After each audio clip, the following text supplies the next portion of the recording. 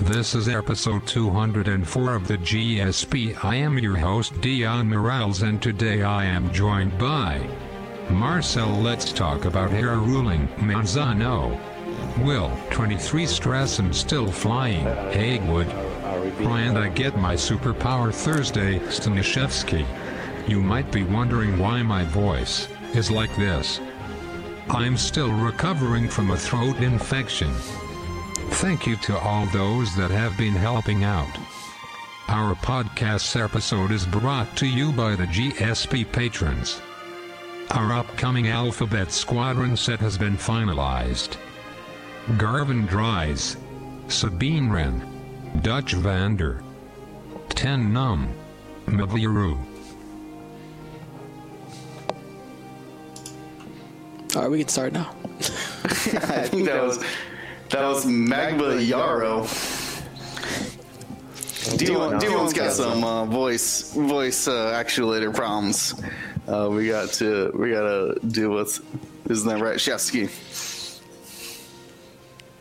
Yeah, the reading to the actual pronunciation could use a little bit of tweaking here and there. Might want to get our mechanic on that, right? Exactly.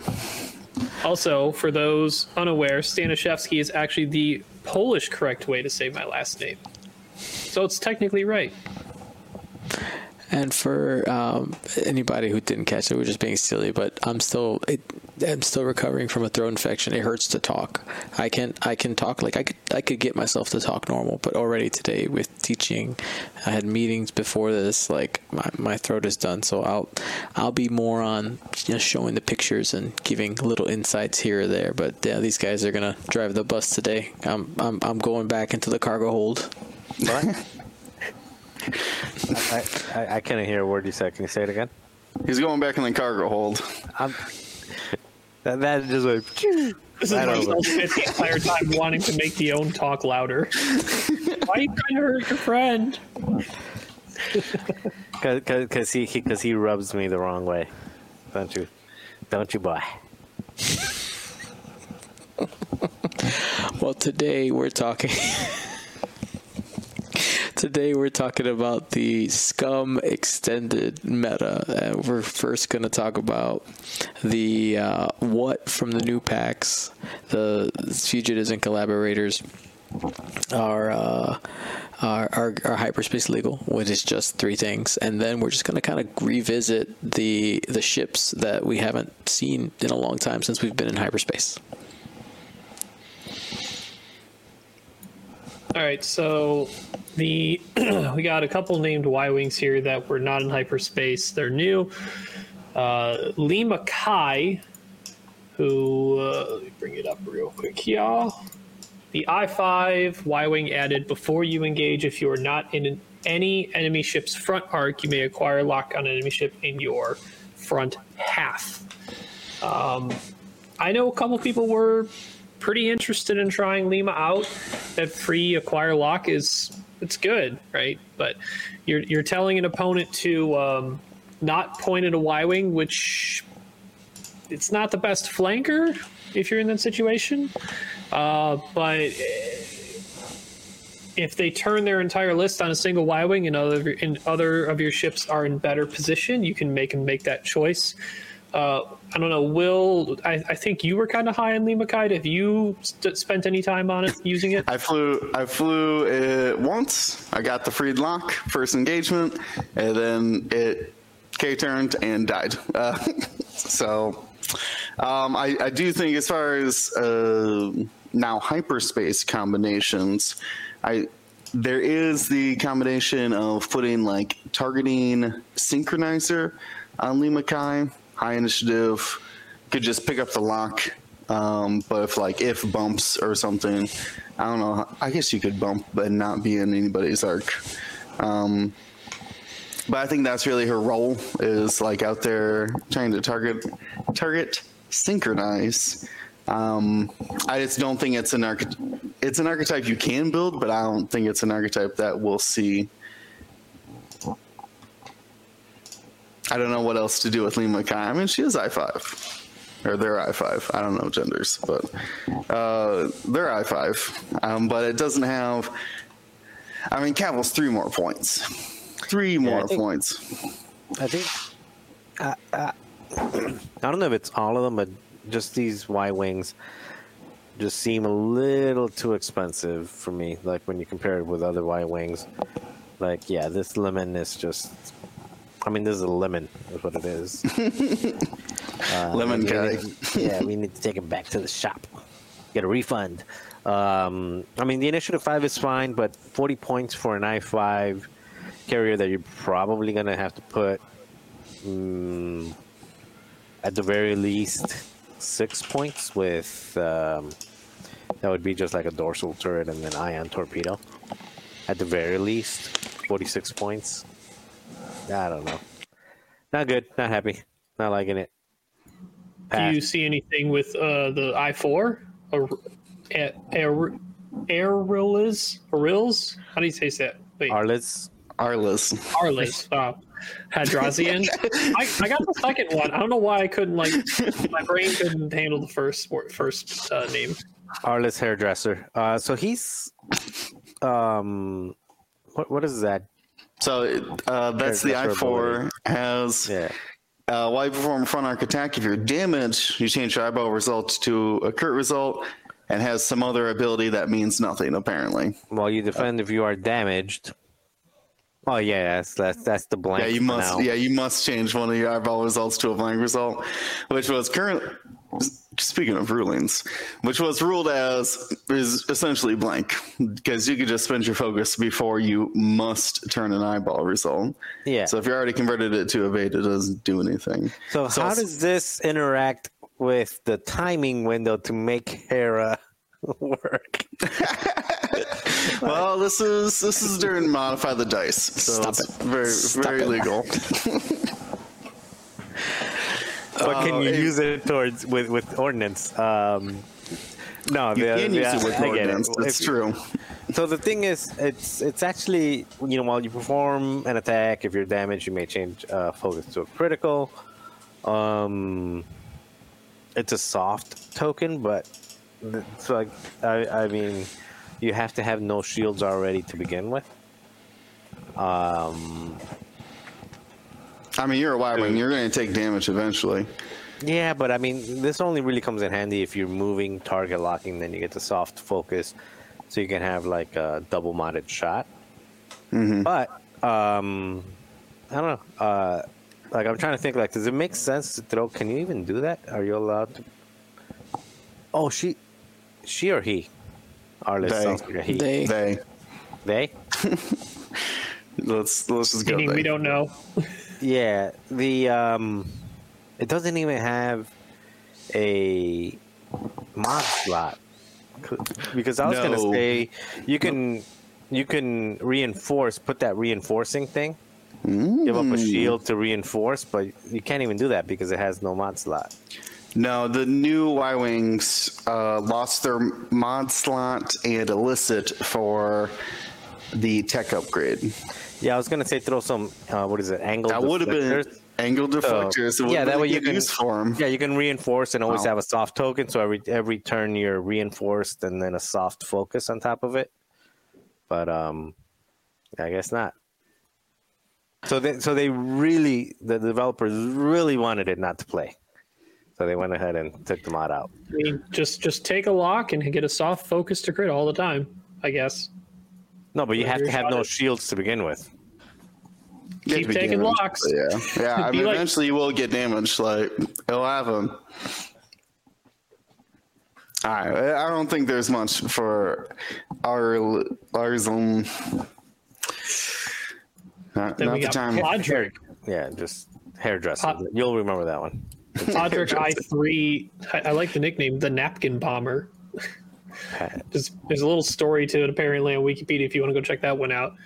But so I think the effect has potential, but there is one downside to it. So after a friendly device that you have locked detonates, each enemy ship at range 0 to 1 of that device gains 1 strain token. So with a high amount of usage of thermal detonators, that does seem good, but the downside is you have to lock that device.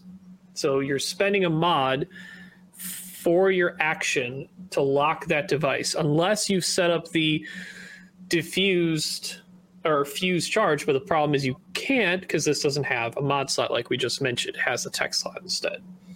So you are taking your action to lock a device you've dropped, hoping that that's going to be the right device to deal extra strain out. Yeah, but you're assuming after a friendly device that you have locked detonates each enemy ship at range 0 to 1.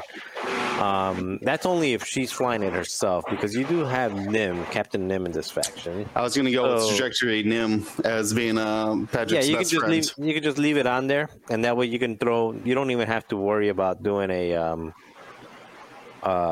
thermal. You can do like a seismic charge, and then the seismic charge will go towards the closest debris and do like the debris damage. But the seismic charge, you do the range bubble of the strain around the seismic charge. So then you get seismic charge. You extend the range of the potential output of that bomb to go one side to blow it up and cause damage, and then the other side still gets strained. Man, so wait, are we potentially entering a world, because this is now weird, right? If you lock a seismic and you move it, where are you supposed to place it on the obstacle? Do you get to choose? What do you mean if you move it? Yeah, you don't move it. Oh, okay. So it's just the area, because it says attach, right, and then it explodes, but it doesn't do. Maybe it's been a while since I was. Okay. So I think I see what you're saying. So the seismic, which doesn't have a range 1 effect, would now have a range 1 effect because of Paget. And yes, then in addition, but it would only have it that, around its placement of the bomb. It's placement of the bomb, not the rock asteroid. that it. Yep. Because basically, think about the seismic charge being just like a sound wave. So it's still triggering from that same spot. Just the sound wave is creating a rock to explode a certain distance away, and then that rock is creating debris damage within that rock. But the explosion still happened in that very satisfying sound where you have it locked. No. Is it all worth it for extra strain? I don't know. Probably not. Yeah, it's a lot. I mean, if you're already flying Nim and a Y-Wing, I guess. You've spent a bunch of your points. Now, one of the things that it just kind of seems is that the Y-Wings in Scum in general are just too expensive to be worth playing. Wait, what? What'd you say? They're expensive. That's actually a good time to compare them to... Is it only the new ones, though, or all of them? In terms of which ones are No, I guess all of them. space? I guess all of them, because also Cavill and Drea are pretty expensive, too, yeah. Yeah, so we were talking about the I-5 being 40 points and not worth it. Dutch Vander is 40 points, but he is a sport ship. He's not out there trying to actually do damage. And he's the only one we see, though, and that's just because he gives that's an the most extra expensive action. one we see. Yeah. I mean, Nora's got an amazing defensive ability in Rebels, which it makes her easier to put on the board at a higher price point. And we just don't. People just, if it's an extended, a lot of people just opt into ARC 170 Nora, though, anyway. Exactly. Right. So I guess since we're already on named Ys, transition, do we see Drea Renthal resurface at all in Extended? She was a force before. We've seen, I think the last time I saw a solid use of Drea was in a stream game, Dion, you had, I don't know if it was a top 4 or top 8, but it was Drea and Spacers. And it had cannons mixed in.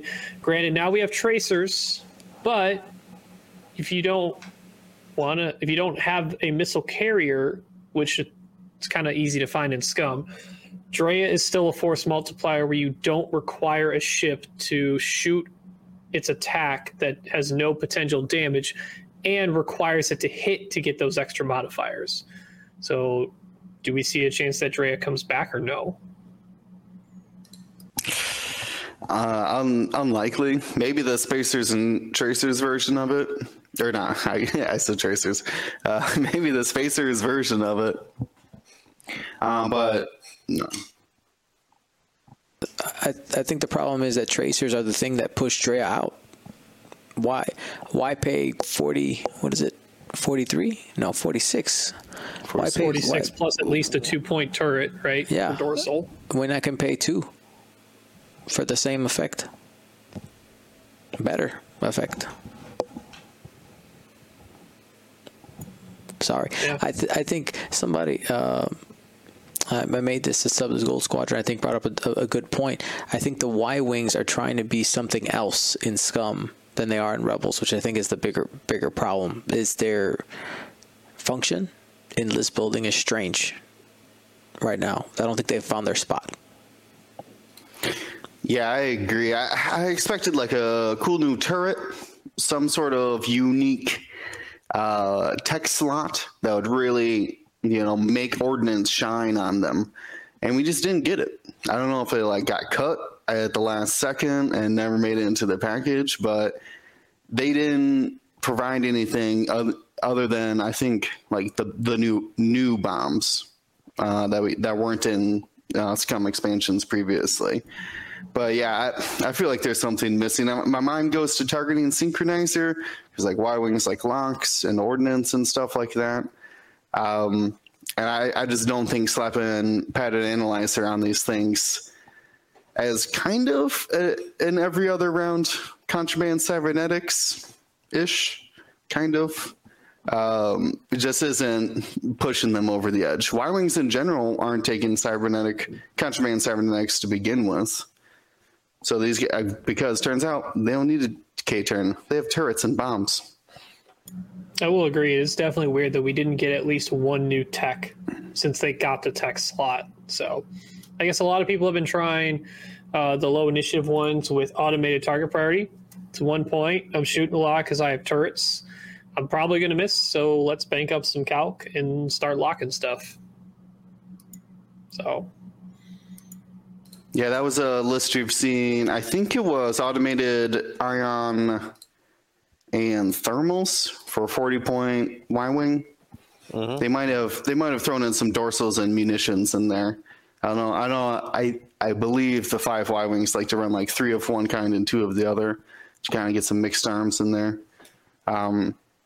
But all those upgrades are actually hyperspace. So. And we've seen it do well. I think we'll probably see more 5Ys. I don't know what of what flavor, but I think people have leaned into the automated target priority as being like the go-to tech slot for them. Is that really? I'm trying to double check. What is the cheapest Y-wing? It's still the Republic one. Yep, the cheapest Y-wing in the game is still the Republic generic Y-wing, 29. Which is kind of odd, but sure. And it's the only one with an actual ability. Plated armor, or whatever it is called. Right. I mean, with the worst dial, but like I would trade plated hull for the one banks all day. Yeah, what red maneuvers are you doing? Or what, I mean, like, why barrel when you can just position better, right? Right. Or just slap an R4 on there. It works. All right. Well, let's keep it rolling. Let's look at the rest of the faction that hasn't been seen in a long time. We'll go ahead and we'll cycle through you guys, and I'll just pop in when I want to say something. Here we go. Let's go ahead and let's get this started.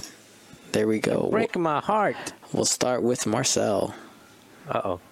You're not breaking my heart no more. All right. So the IG-88, well, just all the aggressors, A, B, C, D. So I think these are still good. I think they were doing well in I forgot who it was, but somebody was flying them with advanced sensors and just a bunch of other toys, bombs, shooting twice, getting free evades when they do their thing. I think somebody else, you can also, instead of using the shooting twice one, people were using like the one where you get the free evade and then you can change your your sloops into Talon rolls. Actually, it's not even a Talon roll. It's into like a weird angle sloop because you don't actually flip out the same way. You do like a whole 270-degree turn. Yeah, that one right there. But I think they're still viable. I just like before, I don't like their Initiative 4. I think once you get into extended and hyperspace, definitely Initiative 3 is a hot commodity. That hot commodity ceases to be a hot commodity in extended because now you're getting either a lot of spam with the Sloans and the you just get a lot of spam, M3As, the cartel spacers, or you start getting into the I5 and I6. So it's I think people can make it work. I don't think anything new came out that makes them better. Maybe you can add the what's that one point, the cutthroat, to maybe recharge one of their bombs, or recharge if you got contraband instead of advanced sensors. That way you can do your K turns with the one, IG-88D. You can make double use of it with just 3 points plus 1 in cutthroat. But I think for the most part, they're relatively still the same. So yeah, I think people can make them work. I just don't think they became necessarily better with the stuff that came out. I don't think anything helps them. The tools that they had are still the same tools that they have now. And I5, I6 will always have you can beat them, but I think they'll always have the advantage over these because these things, they need to keep arcing. That's probably the hardest thing with single arc medium base ships, is they have a hard time keeping time on target. Yeah, the only thing I can think of might be Gamat Key, which was the Hawk who lets you, or crew, that lets you keep circular tokens. These guys all have the advanced droid brains. When they take one calculate, they do take 2 calculates. So you can kind of freeze both of their calculates right before they K-turn or right before they engage into battle. But I don't really see any combinations. I mean, we'll start the drink when we mention Kanan. Could help them defend, but that's all I got on my mind right now. I would like to point out one thing, a combination that I think might only be possible on this ship in Scum. False transponder codes have been a big deal, and I think they're the only ship that can take false transponders and a sensor slot, which is passive sensors. So at I4, that's a cheap passive sensors. You have IG-88A in there somewhere to pass some calculates around to make sure someone gets a defensive token if they passive. You don't have to passive with both. You can be selective about it. You can take cutthroat to help get it back. Maybe you're going to get that false transponders off for sure, because you're going to passive sensors. They'll lock you or not, because if they lock you, they're going to get jammed. Or you will lock them right when you engage. Perfect time. I lock you, you lose your token, and now I shoot you. So I like that. I like that a lot. Maybe. Well, it makes it less likely for the false transponder codes to get wasted. Or you force your opponent to target lock you because you don't want your other ship to possibly get jammed by them, but then you're potentially messing up their action decisions, which is always good, just being disruptive. You are definitely losing out on the ability to take an action after you do your K-turner sloop, though. You're taking the sensor slot, you lose advanced sensors, and you take the illicit slot, you lose contraband cybernetics, which we know are both valuable in their own right on these aggressors.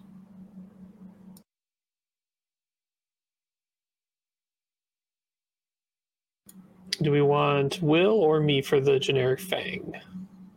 We'll go Will. All right, generic Fang. This is the Zealous Recruit.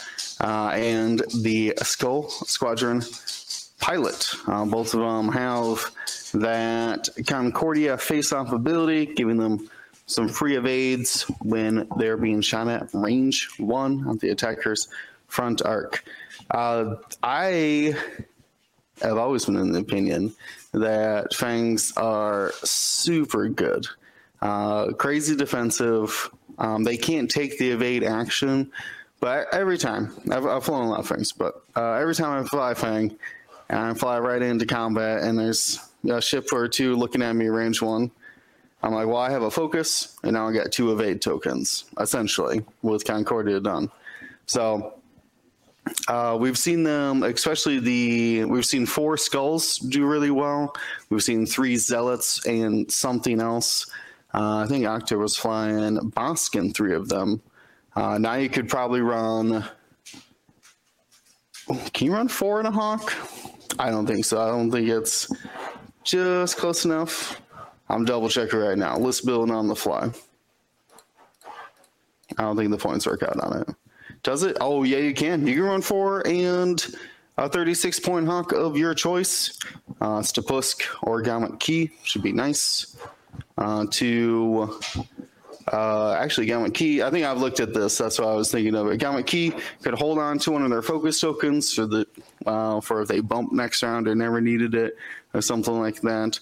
That could be an interesting list. Maybe you just want to put a Spice Runner or somebody like a coordinator with the new Protectorate Gleb out there as well. I guess you could actually do that on Key. You got 2 points for that Key list. Yeah, you can just keep Gamut and then put a... put the Gleb on there? Gleb on it, yeah. So you get to keep a token plus... You get to have someone keep a token plus... Coordinate one of them? One. That's not bad for list build on the fly. That looks pretty good. You cannot go into range 1 of all those Fangs. You will not do any damage. Well, you do minimum damage anyways. So I think that there have and always will be a strong contender, and all they really needed was a little bit of spice, a little bit of extra help from the ships around them. If we wanted to also, if we were revisiting, we mentioned Octor Khan and his variation, which was 2 Zealous Recruits and 4 Spacers. Now, obviously, the original version doesn't fit anymore because Tractor Beam went up by 1 point from 3 to 4, because it used to be 2 tractors, 2 ion cannons. But do you think it's that much of a downer to basically now do 2 ion cannons, 1 Tractor Beam, and 1 Tracer Missile? Feel like that probably could do some work. You have less Tractor Beam area coverage threat, but you have better model. You've now traded half of that coverage of Tractor Beam threat for another ship that can just give all of your ships locks. So that has to be at least viable. So, do you own any quiet additions, or should we move on to the named fire sprays? I love Fangs. That's it. I think we should. I like that idea of that list, the 4 with the Hawk. I think we should try that on Wednesday. Yeah, I've been flying 3 of them, and Lando with Hondo, and I forget who. I just read it too. Someone. I made this up. So that you can do Hawk Cannon and 3 I4s as well. So I like that. I like the idea of that. I want a little bit of coordination in there, though. That's I really like the Gamut one better. You just make the 4 of them, and you can toss. Basically, you get them double token twice, and yeah, you just make them tankier. Well, yeah, they can't take that's the worst part about the key with them, is that they can only ever have 1 circular token. Well, I guess I think I see what you're saying now, though. But they can take another focus action, giving them 2 modifiers. That makes sense. Make one of them Cad Solus for a turn. Or you could dive in and end up having a lock. That's the thing. So hardly ever have target lock actions, and that's an opportunity for at least one heavy hitter to go in and be like, I'm fully modified now. Yeah. I want Key with my tractors, with my tugboats. Are we in tugboats yet? He's going Mean Key route. All right, so named fire sprays. Well, may as well start with the man himself, Boba Fett. No crew slot. I think there's still some people who've been messing around who are Boba loyalists out there who didn't just drop him like a bad habit after they lost the crew slot. Still really good. Just doesn't have that force from Maul anymore. But we have plenty of Hawks to help him out along the way now. Whether it is Gamut, whether it's Kanan, whether it's just, excuse me, Palob or Torkel, the ones we already know. Palob more likely if it's in a Boba list to just take opponents' tokens away, make Boba that much more difficult to defend against and attack when he gets into range 1. So still really powerful. Is it going to be a meta staple depending on how it forms out? Hard to tell. There's plenty of combinations of other ships you can put with it besides just Hawks. We know that Fen Rao has always been good with Boba to go the 2-ship route. We have also with Zam crew could provide Boba could have a small coordinating friend and a wingmate, whether it's like a Dengar or a Namlam or a Bosk, and then someone to coordinate to them, whether it is if you can fit a Hawk with Protector at Gleb or say an escape craft, just meant to be cheap, and I'm here to coordinate, and that's it. Besides Boba, I think it just falls down to if you're running it, the only time you get another fire spray is if you're running 2 of them, I think. Iman Azamine, Bomb Menace. We have thermal detonators, so maybe could see more use. Does have the crew slot. Has front and back arc. So having multiple arcs has always been good with Zam crew. But if Zam goes in either fire spray, I think it's probably Koshka. Because while you perform an attack, if the enemy ship is stressed, you may reroll one of your dice. So Boba Mini, as long as there's stress out there, has always been potentially effective without spending a ton of points. If you put 000 on Koshka, saying, hey, I get a calculator, hey, I get a reroll. Neat. And then people mess around with Crassus Trellix and sometimes Kath Scarlet. I don't even think I've seen Kath played almost ever. Any interesting other things to point out with the other named ones or even Boba friends to put with him? Marcel or Will?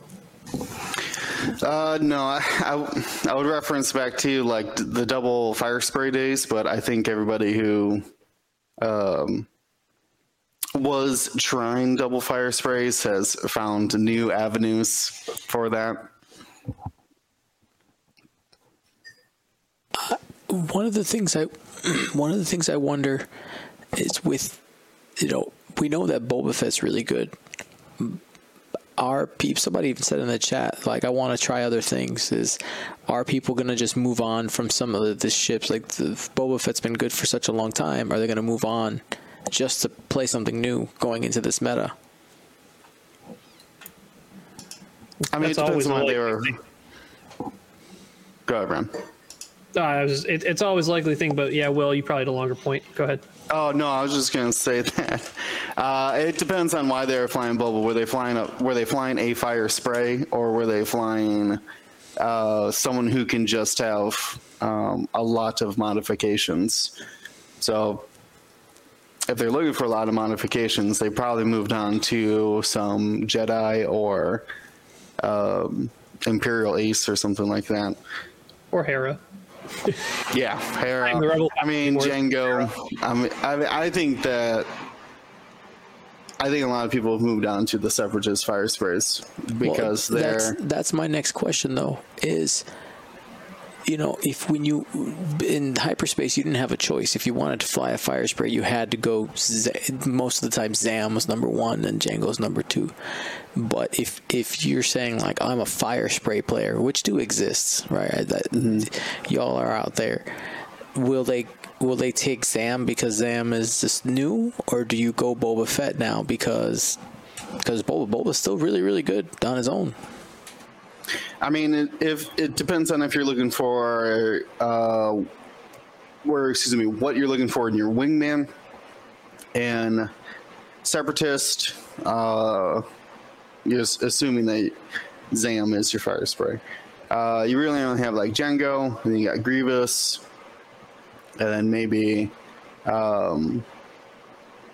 like some hyenas or something. But in Scum, you do have, like, you can go Iman with a couple Skirgs.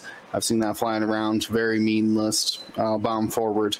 But you also have, like, Guri and Bosk that you can pair with the fire spray to really get some more diverse list buildings. So I think it has less to do with the fire spray and more to do with the friend with them. Yeah, but especially when you mention Iman with other bombing friends, I can definitely see some bomb enthusiasts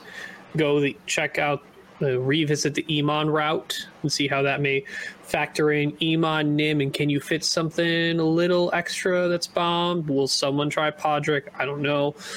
More likely, someone might put in. I think I've seen people playing around with Constable Zuvio. So I think it needs to be. It's generally a pretty cheap ship if you want to really put the mass-ish amount of upgrades you would put on Nim and Iman. And then you put in like Zuvio or just probably a Jakku Gunrunner. Like, it has bombs too, but I'm going to tractor you and put you on the thing I just dropped and you're going to have a bad day type of thing. So you may see some bomb enthusiasts find many usage of that.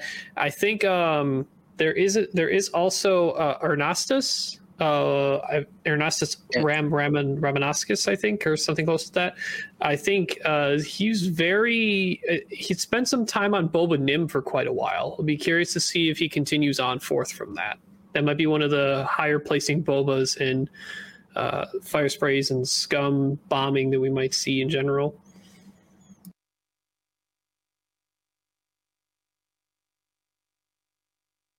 So I think it's G1As with Marcel. Sorry. Jumping around. So the G1As,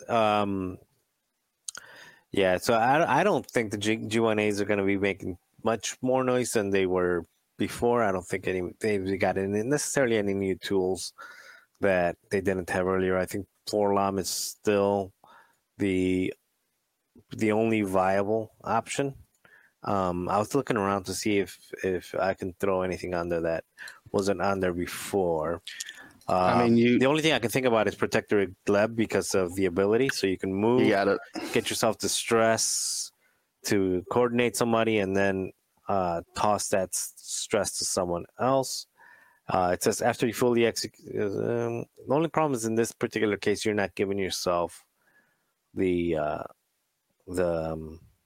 not giving yourself a calculate at the start of the end phase. You may choose the ice.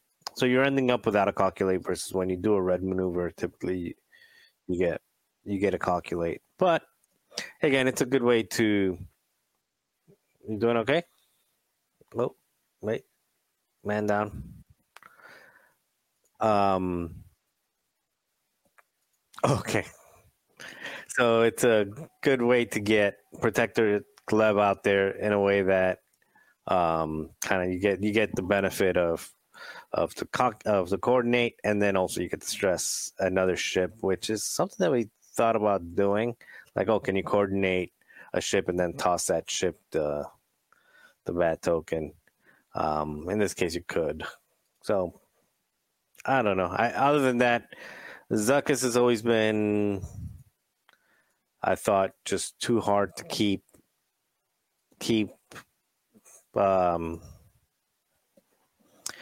guns on target. Just you lose. It's medium based ships are just so hard to keep on target when they only have one arc. So Zuckuss doesn't really do it. And the Ganfinder, for 41 points, you get much more mileage out of a Fang for the same points, or out of basically anything else. It's just not a good. It's not a good investment of 41 points. I don't know. Will, Ryan, is there anything that? Well, Ryan mentioned it earlier. Passive sensors and false transponder codes can be put onto these G1A starfighters. Now, I normally see advanced sensors on 4-LOM, but somebody like Zuckuss or the Ganfinder could take advantage of it. That's 45 points, though. For I know, something that triggers once. For a jam action. Yeah. I mean, think about.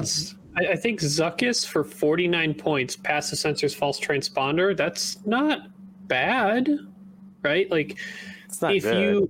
if you get him a lock, or he has a lock. Maybe with Cutthroat, so you could get a couple more false transponders. And you have a Hawk with Gleb there somewhere, right? So you're just potentially, just lowering the bar. You're lowering the cost of something you're investing some of these combinations into. I mean, it's 4 dice is 4 dice, even if they get 1 dice as well. It gets built-in trick shot. Yeah, throw Gleb on there on 4-LOM. Yeah. And then you get Gamut key. I don't know. Like I said, it seems like a lot of points. I mean, it's fun. Just, are we talking about casual night fun? I think it's interesting. It'll be as competitive as any other competitive jank. Is it good once you get past, league night? I don't think any of these are. I think one of the 4-LOM has always been a favorite of mine to play at something like a casual night, or even competitively, because if you don't understand the way it moves, if you've ever seen a 4-LOM with Kira on it, it is hilarious. If it can control the middle of a board and just be able to sit on a debris and or on a debris or a gas cloud and just be able to dish out stress with blocking people, it's pretty good. All right, let's keep going. Next one is the Contracted Scout. Okay, I think we're back to me. Contracted Scout recently got booted out of hyperspace in the last update with the new releases. There's not much to say other than they basically killed the Contracted Scout when they released NomLom. And now that you can't slap a bunch of the most efficient upgrades on them and run 3 or 4 torpedo versions of them, there's really just not a lot you can do with multiple generic jump masters. You should, I wouldn't say you should, but most people have always gravitated towards NomLom or Dengar, which is pretty standard in X-Wing. You take either the cheapest one or the highest initiative one. But I just don't think that there's anything that Contracted Scout can do that NomLom couldn't do for cheaper. I think you hit it on the nose there. Mm-hmm. Let's keep And it. moving on to our other wayward generic from the customized YT-1300, the Freighter Captain. Kind of similar situation. L337 is the same cost, exists in hyperspace. Granted, L33 was I2, Freighter Captain was I1, so if you want to guarantee blocks, you got a big base ship, you got the Freighter Captain, it has boost. Doesn't have the barrel roll that the Jumpmaster has, which I think in most cases you would probably want the Jumpmaster if you were going block and you were going to take NomLom anyway. It's just cheaper. So, But Ryan, I can fit 4 of them. You can, and they'll all die. But it was fun. I mean, what was it, 4? And you could just do feedback array on all of them and then figure it out from there. There's 24 points left. That's so much.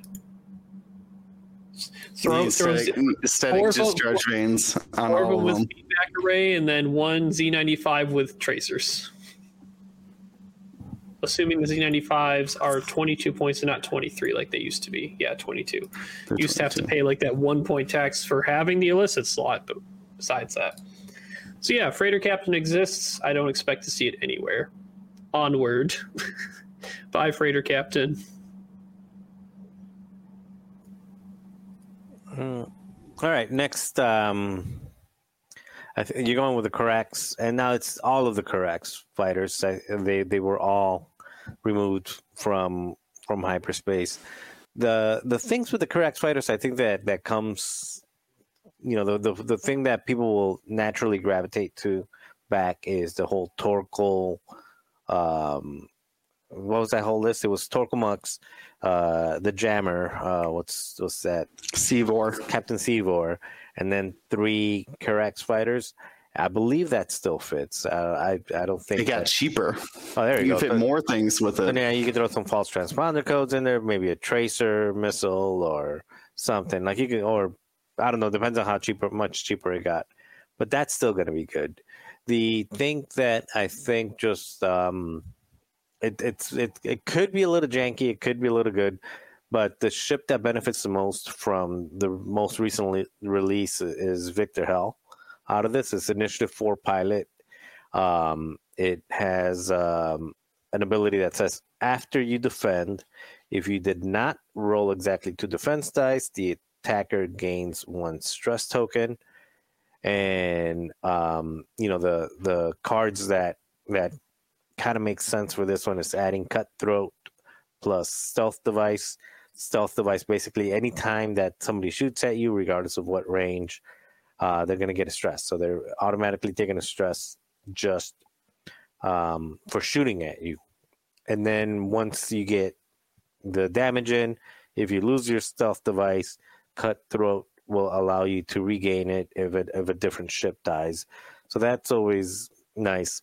And then you can even toss it in with something like a false transponder code to keep it, 2 points to keep it more defensive, so somebody doesn't target lock you. And then on top of that, you can also, with Cutthroat, false transponders, and Stealth Device, that comes in at 52 points.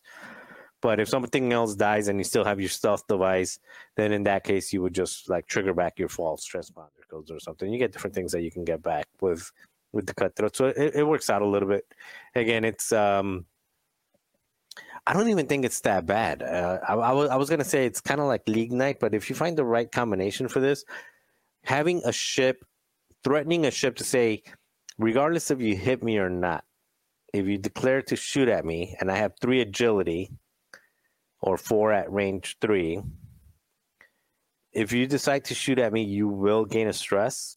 It already makes a lot of ships just say, nah, I'm not going to shoot at you. And then you're still a 3-die attack at Initiative 4. Again, there's other things that you can add on it. False transponder codes, contraband cybernetics. It has multiple mod slots. I don't think at this point you want to invest too much in it. But, it's still... I think just with the stealth and Cutthroat is fine. False transponder codes, if you have 2 extra points to give, that'll be good. So between the generic Karax and the Vector Hell, I think there's some room to do some. There's some room for them to be in lists that might be competitive. I know also Matt Carey was on here earlier. I know Matt's been a fan, and some other people are a fan of Captain Justero. There's a lot of ways to get extra damage out there. A lot of bombs around, a lot of the Kimojila with the bullseye. What is his name? Dallin or one of those guys. Wow, the other one.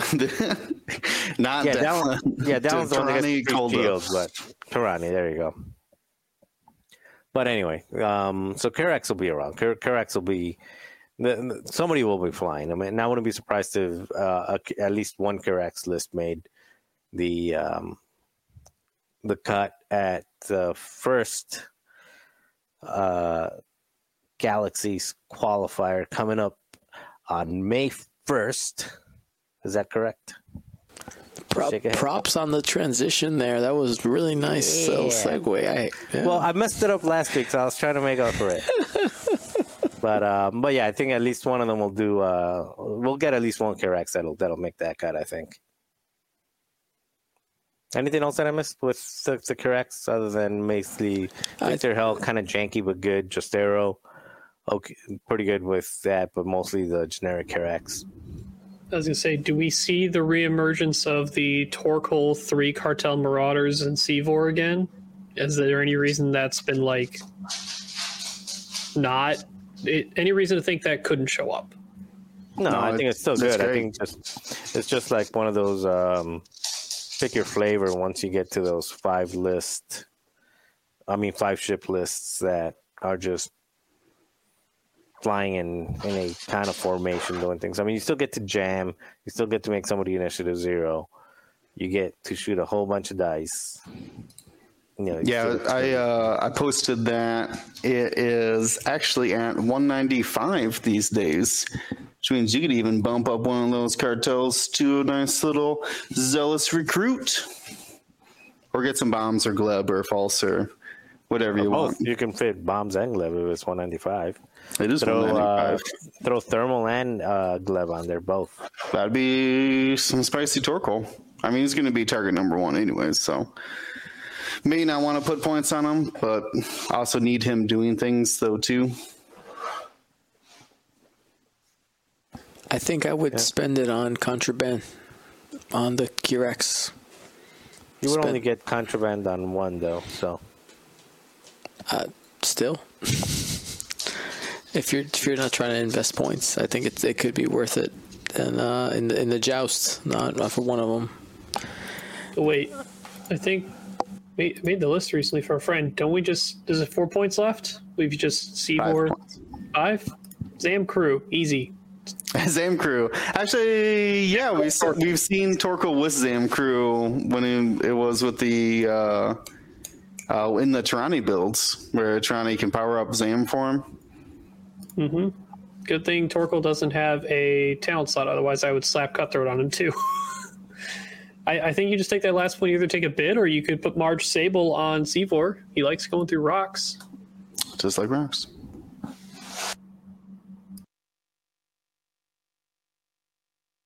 All right. Well, I think we covered that. Let's move on to the Lancer class pursuit craft. I literally had to pull up, I think it's Shadowport Hunter. Oh, I could just read your screen. Shadowport Hunter is the I2 version. We got Sabine Wren and Ketsu and Assange. We've seen a lot of Ketsu. I think that there is strong synergy by putting Gamatki on your Ketsu to keep those tractor tokens, because Ketsu gives out a tractor at range 1. That's her ability. I'm sure it's pulled up on the screen. At the start of engagement, choose a friendly ship in your front arc and turret arc, which you just overlap them. It's range 0 to 1. If you do, the ship gains 1 tractor token. That 0 to 1 is the exact requirement for Gamatki Crew. A ship at range 0 to 1 and does not remove its circular tokens. So you can get with the Shadowcaster title, you can also get multiple tractor beams, or tractor tokens on a single target when it's nearby, which is something you essentially couldn't do before, because the only way to keep tractor tokens before was Ketsu Crew. And you can't obviously have Ketsu Crew and Ketsu Pilot in the same list. So Gamatki now can come back in as the crew member of choice for Ketsu and be able to keep those tractors around, which is honestly very scary. You cannot get next to this Ketsu then. Plus, if she's not using it for you, Ketsu could just hold on to some evades, hold on to focus token, things like that. Also has 2 illicit slots, so you can take cybernetics and false transponder codes. Wow, the real reason that ships have had 2 illicit slots. So beyond Ketsu, Asajj, because they all have the Shadowcaster title, they could all, in theory, take Gauntlet Key or have like a Gauntlet Key Hawk flying next to them to kind of hold on to those Ejector Beam things. I just think it works best on Ketsu because she puts out a guaranteed one at range 1. As far as Asajj, I feel like everyone wants Asajj, but like no one's willing to commit to her. Like, it's so strange to me that Ketsu is only 2 points cheaper than the Force user. It's mind-boggling to me. It's 2 Force. You get. I don't get that either. Like I don't know. I don't fly. I mean, I5 and Tractor helps. I'm sure it does, but also you can put the title on. The title's not that expensive now. No. You can do 2 Force, Zam, 2 arcs. So you get 2 arcs. You get to put Zam on there. You get the 2 Force, and you also get the ability to basically stress someone. Say, hey, this whole area, you're getting stressed. It's just, and then it has one of the best dials. I think not one of the best. It has the best dial of any large base ship, period. So I don't know why this ship doesn't. I don't know why it doesn't do more. It's the same thing that you were saying about medium bases having bad time on target because they're essentially most of them are only front arc ships, and now when you overlap those arcs to do some Shadowcaster abilities, or I think Asajj is only in the choose an enemy in your turret arc. So a lot of the times people are overlapping their turret over their 3-dice primary out the front, and it makes them only a front arc ship. Yeah, if you're going after the Tractor for sure, but you don't necessarily go like. Well, if you're planning on using the 2-dice turret, you might as well have brought a 1300 and pay less points. I mean, you could be a Hawk at that point. You could be a Spice Runner if you're trying to just shoot a 2-dice turret. No, but you still have the 3-dice out of the front. You still have the ability to stress someone. You still have, you still have 10 health. You still have 2 Force. You can still have. They have the evade action, right? Yeah, you can still have 2 Force and evade, stress ships, crazy dial, 5K on a large base ship, and then be able to clear that pretty easily with this very good false transponder carrier, because anytime you hit 3 attack dice with 2 Force, excellent carrier for false transponder codes. So she's got a lot of utility. I think it's just one of those situations where out of sight, out of mind. And people just haven't put the time to build something right around it. I just think it's a big investment for a ship that has honestly not great time on target. When you're doing those 3-speed maneuvers, you end up being too fast to pursue, and then you're stuck just 5K blue maneuver, 5K blue maneuver over and over again, and it just doesn't. It doesn't act like other large base turrets do. It acts very much like a jouster, and for whatever reason, we haven't seen as much success. I do agree with you, Marcel. I think people should fly Asajj more. She's like as cheap as she could get right now. Like, she's gone down in price in a lot of the updates, and she can't get any cheaper. But let's. There is one more. I don't care about the Shadow Point Hunter. Sorry, Shadow Point Hunter. I'm not gonna fly you. The Shadow Port. Its only claim to fame is its pretty art. That's it. Let's see that art. It is pretty. I mean, it's the cleanest art, really showing off that chassis, right? I mean, it's a ZAM carrier, just like everything else in Scum. Like, you slap ZAM to it, I'm sure it'll be fine in an actual game. But I'm not trying to like build my list around it. And as a 58-point filler, I can find other options as well.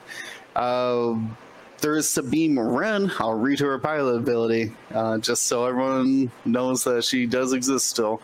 While you defend if the attacker's in your front or in your mobile arc, at range 0 to 2, you can add an eyeball result to your dice results. I guess there's some synergy between key, like holding a focus token. That's about it. I mean, there's other ways you could do it, like obviously force point, 000. Hey, Will. What's up? Do you let's take a jump back to Asajj. So currently she's 68 points. Okay. Do you want to guess where she started? Dude, like 79, almost 80 points, I bet. 84. 84? 84. 82. Wow. So, yeah. 84? And you paid, and Marcel paid for it in the Gold Squadron Classic. Yeah, and I made the cut with only her and Han Solo. It was a 2-ship, well, 3 because autopilot. Well, 3. A 2.5 ship list. Like I'm telling you, that was at 80-something points. Now you can have Asajj. 68 right now for reference. Now you got Asajj, Han, and you can fit in. Like I was just building the same list that I flew at that. I was thinking about that too, Leon. I was building the exact same list.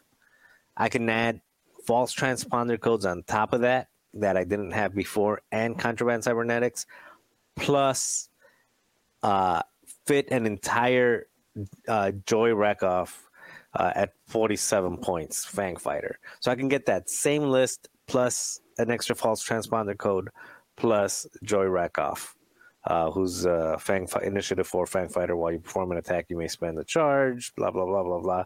Actually, that's a terrible one to fly. You should just put Kanan in there instead. But you can fly something else. Yeah, the whole point is you get 47 points.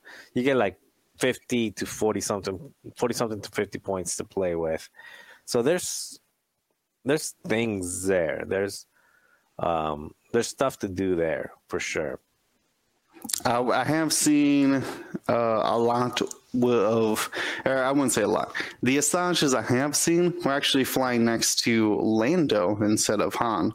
The problem with Han and Asajj is that you have to do like heightened perception or something. Yeah, that's what I had on the build that I was saying. It was Asajj with heightened 000. There's a reason for 000.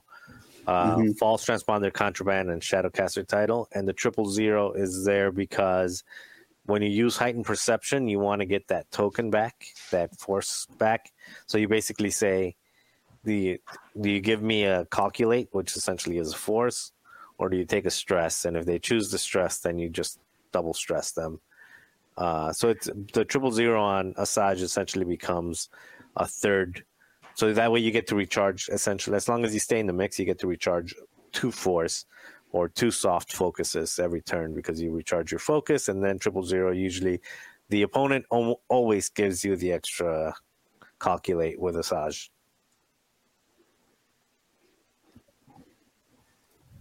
All right. Moving forward to the M12L Chemogilla, and we got to start with the most popular one that has shown up multiple times in many Scum list variations. Tirani Kolda, the ship you slap Snapshot on, or some people like to run cluster missiles. Just opportunity to shoot twice. I personally am more in favor of the Snapshot version and then figure it out from there. I'm not really as big of a fan of just saying, hey, I need a lock on an enemy ship in general with clusters. I guess you can do the wrecked astromech with cluster missiles, lock a friend goes out, says, shoot me. You don't do any damage to your friend, and then you pick an enemy ship that he's close to, right? I think the Snapshot's just more points friendly. I actually think more threatening to most things. You're shooting a ship before it has a chance to get any mods unless it's a force user. or has been coordinated or gamut keyed. One of the few things. And then that railgun has been good both for catching aces or fragile single ships, but also has been good to do extra damage to swarms. It's just getting your points worth out of Tirani, because Tirani will probably die. But Tirani is there to threaten that extra damage as much as possible. It's just got to be really careful with Tirani's positioning and maximize that bullseye as best you can. Or even if Tirani never gets it off during a game, if you've flown it correctly to herd things away or towards your wingmates that are trying to close in on them, it's still valuable even if you don't trigger it. Unless the only reason you don't trigger is because Tirani got wiped off the board before you had an opportunity to, which would be really sad and, may have been your fault for opting into a bad spot. But we have two other pilots. Dalen Oberos, for those who probably forgot what Dalen Oberos even does in the Kimo Gila, at the start of engagement, you may choose a shielded ship in your bullseye and spend a charge. If you do, that ship loses one shield and you recover one shield. So you're just pulling a shield from an enemy ship at the start of engagement and giving it to yourself. You recover, can't go over your total amount. I've never seen a reason to use Dalen, to be quite honest. It's a kind of neat ability, but I'd rather have Tirani. And then down to the Cartel Executioners. They're 41 points. They're the same cost as Zealous Recruit Fangs. Sure, you have the Dead to Right ship ability. You could do pretty much the same thing we looked at earlier, which was 4 Cartel Executioners with Gamut Key and Gleb, just to make sure some of them get double mods. Make those Dead to Right shots more dangerous, but I'm pretty sure the Fangs are just a better buy in most cases, other than I have 4 medium bases and I'm taking up the space and you can't take it away from me. That kind of thing. But they are A3, so they even themselves can be blocked. So if you're going to put in a Kimo Gila, you may as well put in Tirani. I don't know how often you're taking more than one Kimo Gila. If you're trying to build Scum, 3 attack dice swarm that's not Fangs, they're just a good buy. The problem is their maneuverability is not very good. And obviously the 1 agility burns them down pretty quick. But the jousting efficiency, I know that doesn't really matter because people don't always joust, is good. The problem is that people have tools against it. Yep.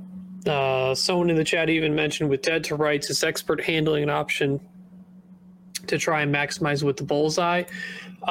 So an adage I always tend to go by, so for people who don't know, all of these Kimo Gilas have talents. So yes, even the generics can take talent slots such as expert handling because they do have red barrel rolls. I'm always in the mindset that I'd rather better modify my dice than affect my opponent's dice. Because I'd rather red dice already are at a higher benefit versus green dice, just naturally how the dice are constructed in their faces.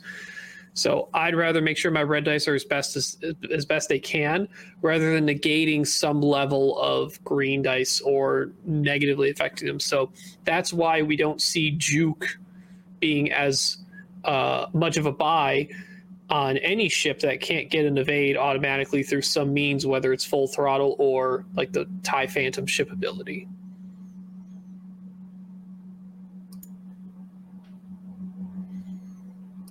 Then on to the generic Cartel Spacer for Marcel. He gets the fun one. Is it really the fun one though? I think it's the easy one. Yeah. It's the good one. For sure, it's the one that out of this list, I think out of the list that's all new, outside of potentially Boba Fett on the fire spray, is the one that is most likely to make the biggest impact on extended versus versus hyperspace, and that's the generic M3A. And again, it's just such a versatile ship with the ability. It's 4 health, 3 hull, 1 shield. You have the potential to put essentially any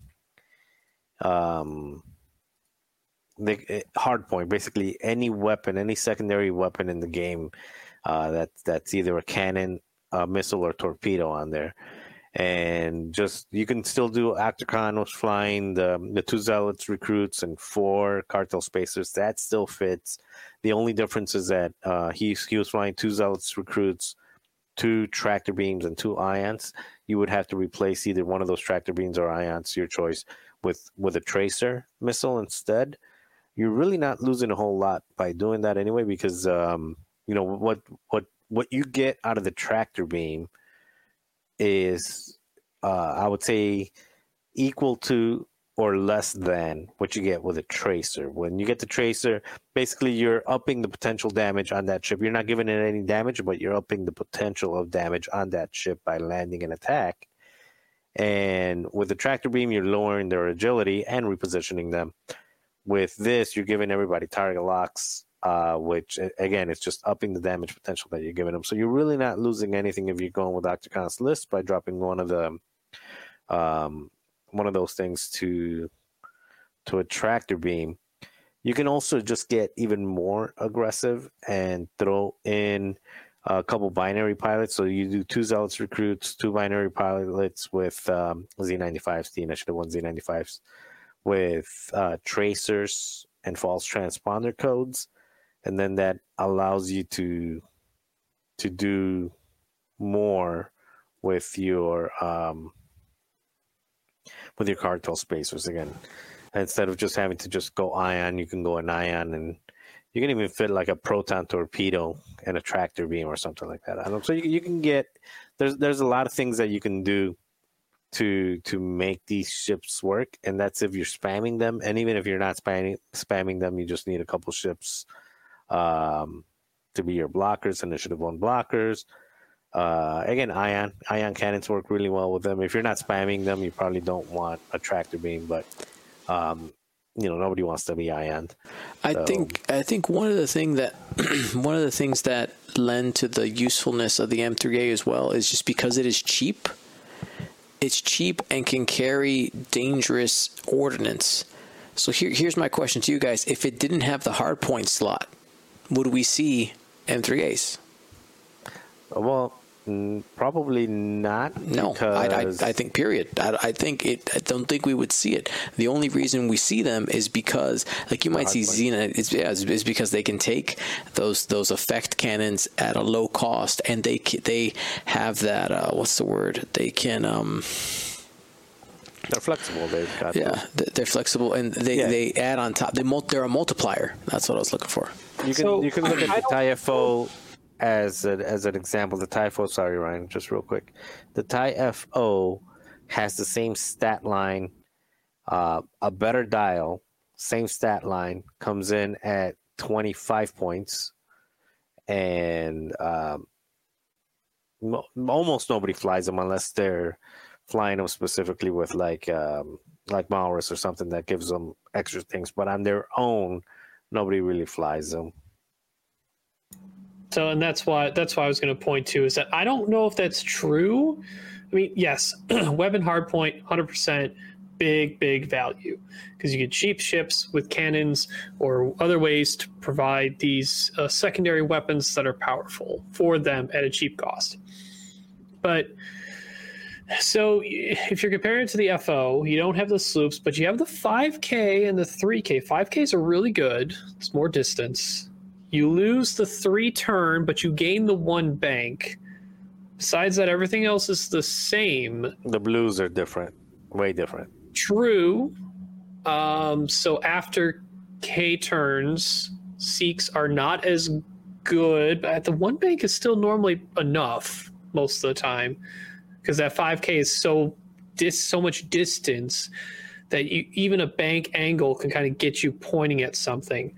And Epsilon Squadron Cadets are pretty good fillers. I mean, even not in a Malrus swarm, we commonly have seen successful first order lists, which it feels like it's been a while because Epsilon Squadron Cadets are not available in hyperspace. But those mixed in filler FOs still very valuable. My rebut to that statement though is the difference is that in M3A lists, a lot of times you're building your list on the M3A. You don't build your list on the FO. Most Correct. of the time. Generally, the only time you build your list on the FOs is because you have Malrus. But like you said, the reason why we can build lists for M3As is because they have the weapon hardpoint. If we don't have them, then they turn into more the cadet, where they're either filler or they go with Drea. But then in a world without cannons, that's a whole different story. And you're probably right with how much there is, how many other things there are available in Scum right now. I think you likely just, like, if they didn't have the hard point, I would just take a Z95 with threat tracers. So you take a Z95 with threat tracers, or even if at 25 points with that, why not just take 22 points? If you're just looking for a filler blocker I1, just take a TIE Fighter, 22 points, 3 agility. It's only one, point difference, and it's got a shield. I mean, the shield is worth a lot, I guess, because if you put a shield on a TIE Fighter, that's an extra 8 points. But, I mean, at this point, like you said, it's just fillers. Just take some shots. It's not going to close out the game for you. It's just going to block and be a nuisance.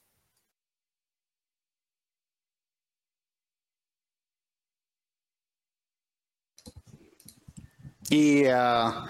Quadra Jet Transfer Space Tug. Lovingly known as Space Tug, or the Quad Jumper. So we got all of the named pilots, all of the pilots cost the exact same here. So we're not talking about points. Every single pilot is 29 in total. They have the Space Tug Tractor Array, which gives out a tractor token at range 1. Going back to what I was saying about tractor tokens on the Lancer craft, just Pursuit craft, Galmat Key is some real synergy with these guys. The ease of handing out the tractor tokens, not having to waste your shot or bring a cannon or things like that. Combos very well, being able to keep that tractor out there. We've also seen a lot of new bombs, and the quad jumpers, I think, have been utilizing them great. They have, obviously, Zuvio can put bombs out the front. We've seen, I personally like Sarko Plank, who, if you go 3 speed, you get 3 agility, which is pretty awesome. If you're just diving into the battle, but most people favor Zuvio, Unkar, or the Gun Runner, depending on essentially your squad. Unkar could be a penalty if you bump your own ships into him, so he's probably not good in the massed lists. But I think a one-off Jakku Gunrunner, because they have that crew slot, they are a potential Galeb candidate. So that's a 31-point coordinator. Wow. Who could also tractor beam you, also has 5 health. That's some good, I would say, efficiency and utility for him. I gotta bring this up. Can we all agree that most likely the Galeb needs to go up in points in the next point update, just because of the amount of faction flexibility? Because how many times, similar to when we were talking about Rebels, and you're like, oh, just have Hera in your list because she's really good. It's almost like, oh, hey, you got a crew slot, and are you First Order, Imperial, or Scum? Yeah, just throw Galeb on there. We've said that so many times. Well, I don't think it's it's first true order. at all for first order or Imperial. Like they don't really take as much advantage. This card purely is a problem in one faction, and it's Right. Yeah, they need a variable price it per faction. I don't know if they can do that. I know they can, but I don't know if they would do that. Because it definitely should be 2 points in Empire. In First Order, I think it should be like free. They don't care. Oh, I guess the side shuttles only have a red coordinate. So, okay, 2 points in those two factions. But yeah, in Scum, the amount of crew carriers is just astronomical. So, in comparison to the others. And should it go up? I don't know. I think he makes these little ships like the Spice Runner, like the Jakku Gun Runner, have that extra utility that could actually get them on the table and see play once in a while. I mean, here's really, all right. So I said, 31 points for a Jakku Gun Runner with Gleb. L337, who also has red coordinate, costs 26 points.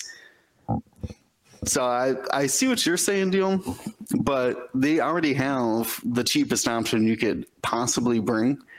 So I don't think it's really been disruptive, just that it gives more options to those ships. So you're not forced to bring L337 every time. And even if you are,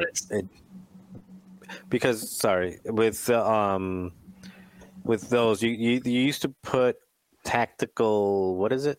Officers. Yeah, you used to put tactical officer to not take the stress because they don't have a good way of clearing stress. Their blues are kind of limited. With with Gleb, you can basically do what tactical used to do, just coordinate somebody that's doing a blue maneuver, and then you're fine because they're lower initiative. So it's kind of a way of still even getting those cheap ships, a cheaper version of tactical officer, in a way. Yeah, that makes a lot of sense. I mean, that is the utility of Gleb. Should it go up? Probably just a little bit, but like I said, they have other options. Really, where it's abusive, and Ghost Blanco points it out, is that it doesn't scale at all. It's the same price on a Spice Runner or L337 as it is if you put it on Han or Dengar. So, and we've seen, not a lot, but I've seen people experiment with putting Hondo on those higher initiative ships for that high initiative coordinate. All right, coordinate with full board state is always a better action decision. So I think he's good. Have we seen him in competitive play lately? I'm trying to think of. It's kind of a we're just getting started. We only had the Aces. Oh yeah, that's right. Nobody wanted to fly Scum in the Aces. Nobody wanted to fly any of those. I'm pretty sure Alex Smittle took like a Bosk, a fat Bosk, and Fen, and I think Kanan with Gleb. Yeah, it was because it was hyperspace only. Now that we're in extended, now the shackles are off. Yeah, now you have the other options. That's true. Many options. So I think that was the thing before you mentioned the escape craft hasn't been too much an issue. Well, that's because you had to pay the entire points for the escape craft just to get coordinate your list at the cheapest cost possible. Now you can find a ship that like, oh, I like this ability on a Hawk. Let's just add 2 points to it to also give it coordinate. Seems good. I was boasting about flying Lando with Hondo, and that combination costs 30. Oh man, what was the math on that? 35 points, and now we're talking that you can coordinate for like 31 easily. Yeah. So I don't think that there's much of a difference there. Not like difference in. I don't think there's much of a price point difference to up Gamut Key that much, or Gamut Key. Gleb. Gleb. Yes, thank you. All right. I don't know. We'll see. Let's keep it rolling though. Yep. Moving on to the Skurg. we have the captain himself, Mr. Nim. Pretty much the most common Skurg you'll see. You might rarely see another Skurg we'll get to in a sec, but Nim holding those bombs, pretty much the driver, I would say, in almost all bomb-centric lists in Scum. It's very powerful to just trajectory simulator a seismic charge in the middle of like 3 obstacles and say, if you want to go anywhere here, the circle's really big. Here, you're going to take a damage, guaranteed. And that hurts against aces. Or anything like in a swarm has to play really weird around it. And potentially trade that a lot of spread out 1 damage for positioning. And if the Nim player gets it right and positions all their wingmates really well, then get in really good positions for the rest of the game to set up. And I think in terms of new upgrades available, I mean, thermal detonators exist. We know that. I feel like that's so seismic is the most effective with trajectory simulator, but I think throwing thermal detonators on there just increases the amount of bombs you have, because the thing the Skurgs don't have that other bombers do is reload, so you have no way to get them back. So you may as well just have more of them. So just do that. It's easier.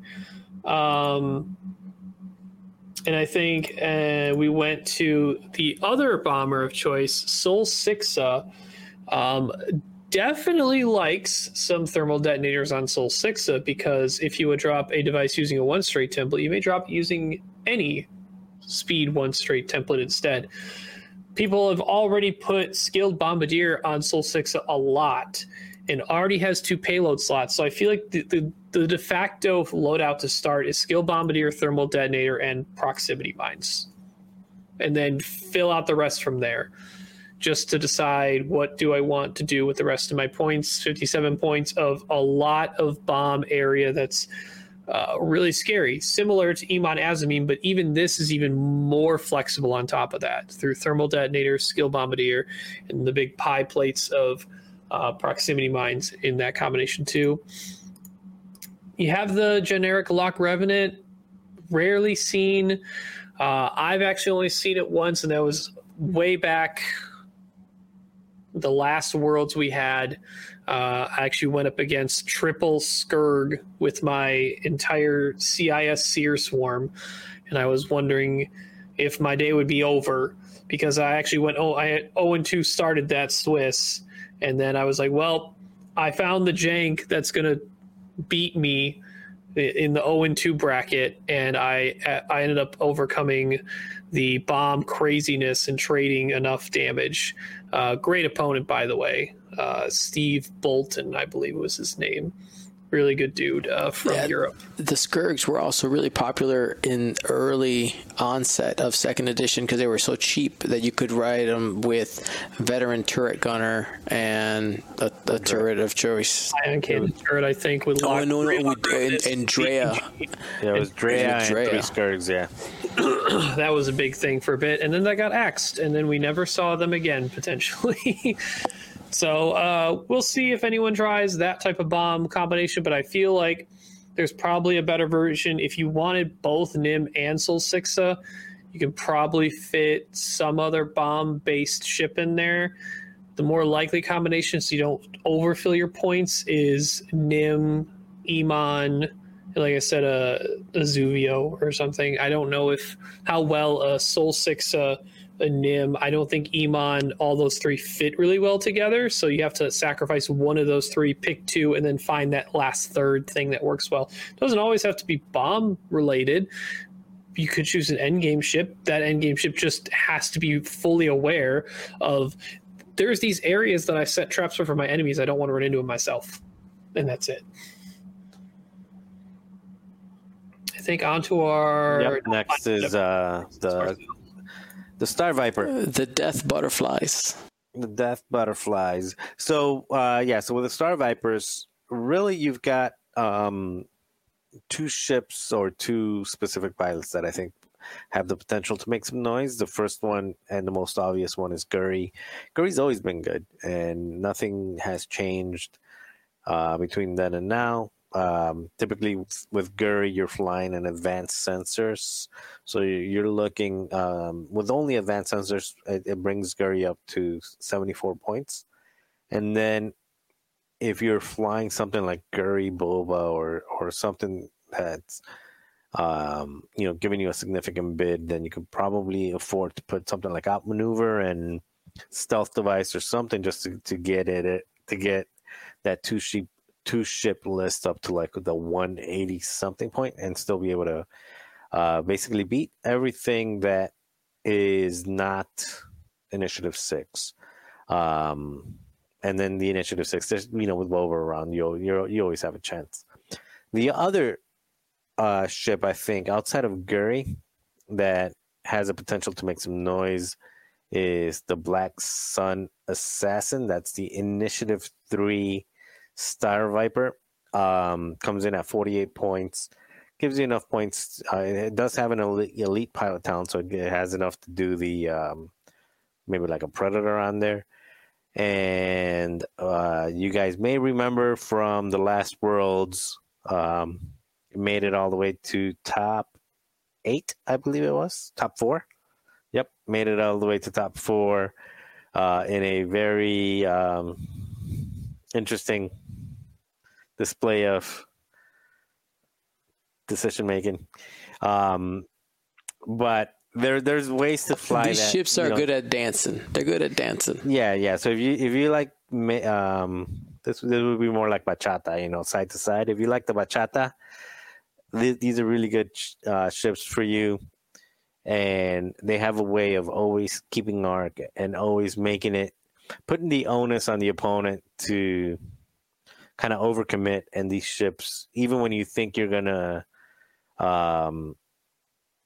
even when you think you might have the angle on them, they have a way of flipping all the way around 180 and still having that token on them by the time you get there, that focus token. So really good ships. Again, it takes a particular type of, you have to be willing to fly a very, I don't want to say boring because some people enjoy it. I don't like that. It's like you have to keep the formations right. Yeah, it's repetitive. That's a good way of putting it. You have to be willing to fly a very repetitive and patient type of game.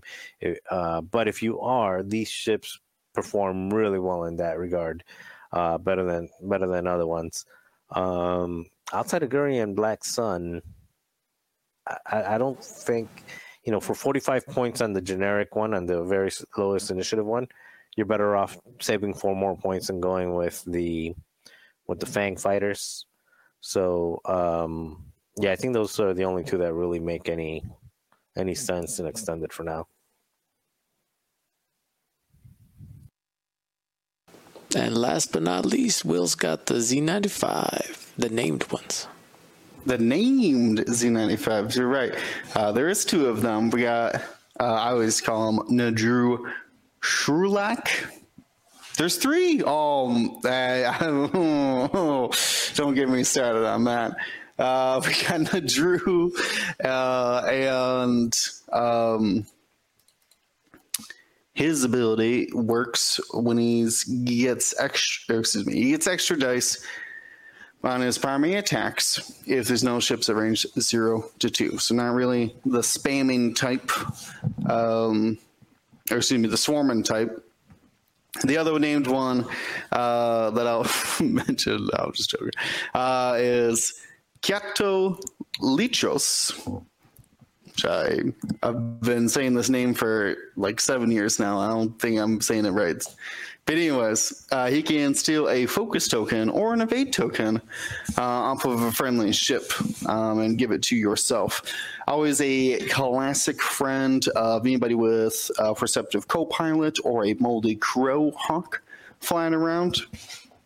So we could see some combinations between some of the newer Hawks and Lichos. I know people like a lot of proton rockets right now.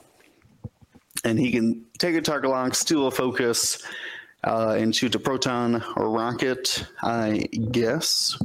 We really just haven't seen a lot of them. They are pretty cheap. Like Lichos is 25 points. That's 3 more than the base to get a couple extra initiatives and a ability to grief your friends. Obviously, false transponder code carriers. So that could be their real utility. I've been putting off Bosk, the Demon Boy band, and Bosk is in there. He's the I4 and has the same pilot ability. Split a crit into 2 hits. He's just not good in the Z95. You don't want to throw a proton torpedo on him? No, you can't even throw a proton torpedo on there, can you? No, Z95s don't get torps. Yeah, so how do you get mag? Well, you get mag pulse or marksmanship. His ability only works on primary. Yeah. Oh, does it? Yeah, it's while you perform a primary attack. They changed that from first edition to second. That boss can't do it on weapons marksmanship only. Marksmanship. Marksmanship. I know. I wish they would have changed his ability to where it was missiles and stuff as well. Which would have been cool. Dooku in there. Throw a little Dooku in there. Crit. I know, right? This is what I'm saying. The Demon Boy, dirty. Now he is a more reliable like I4 tracer carrier, which is sad that that's what he's been reverted to. If you have a bunch of other I4s, we're talking. Well, take that same. Well, I guess you get I1s. There's just not really a good spot for Bosk, unfortunately. And really, any of these named Z95s, the reason you're taking the Z95 is because you want efficiency and massed numbers. They really don't have, in my mind, the ability. I mean, Lichos, I guess, like same thing. Like he can shoot a tracer missile well because he can take a target lock and then steal a focus from somebody. I guess that sounds like a lot of investment. Why are you disrespecting my Nashta pup? That's an extended too. Wow, you got me there. I do love the pup. The pup is a great value. 7 points with the title. You got to bring another ship as well, but yeah, you put it on Bosk, and now he's Bosk. You got a 7-point block. Yeah, because they come out. They have the emergency deployment, so you lose a shield. I believe it's a shield now. I think it's just suffer critical damage, but they got shields, so they didn't care. Yeah, I mean 7 points for a 3 health ship. I think it's worth it. But then again,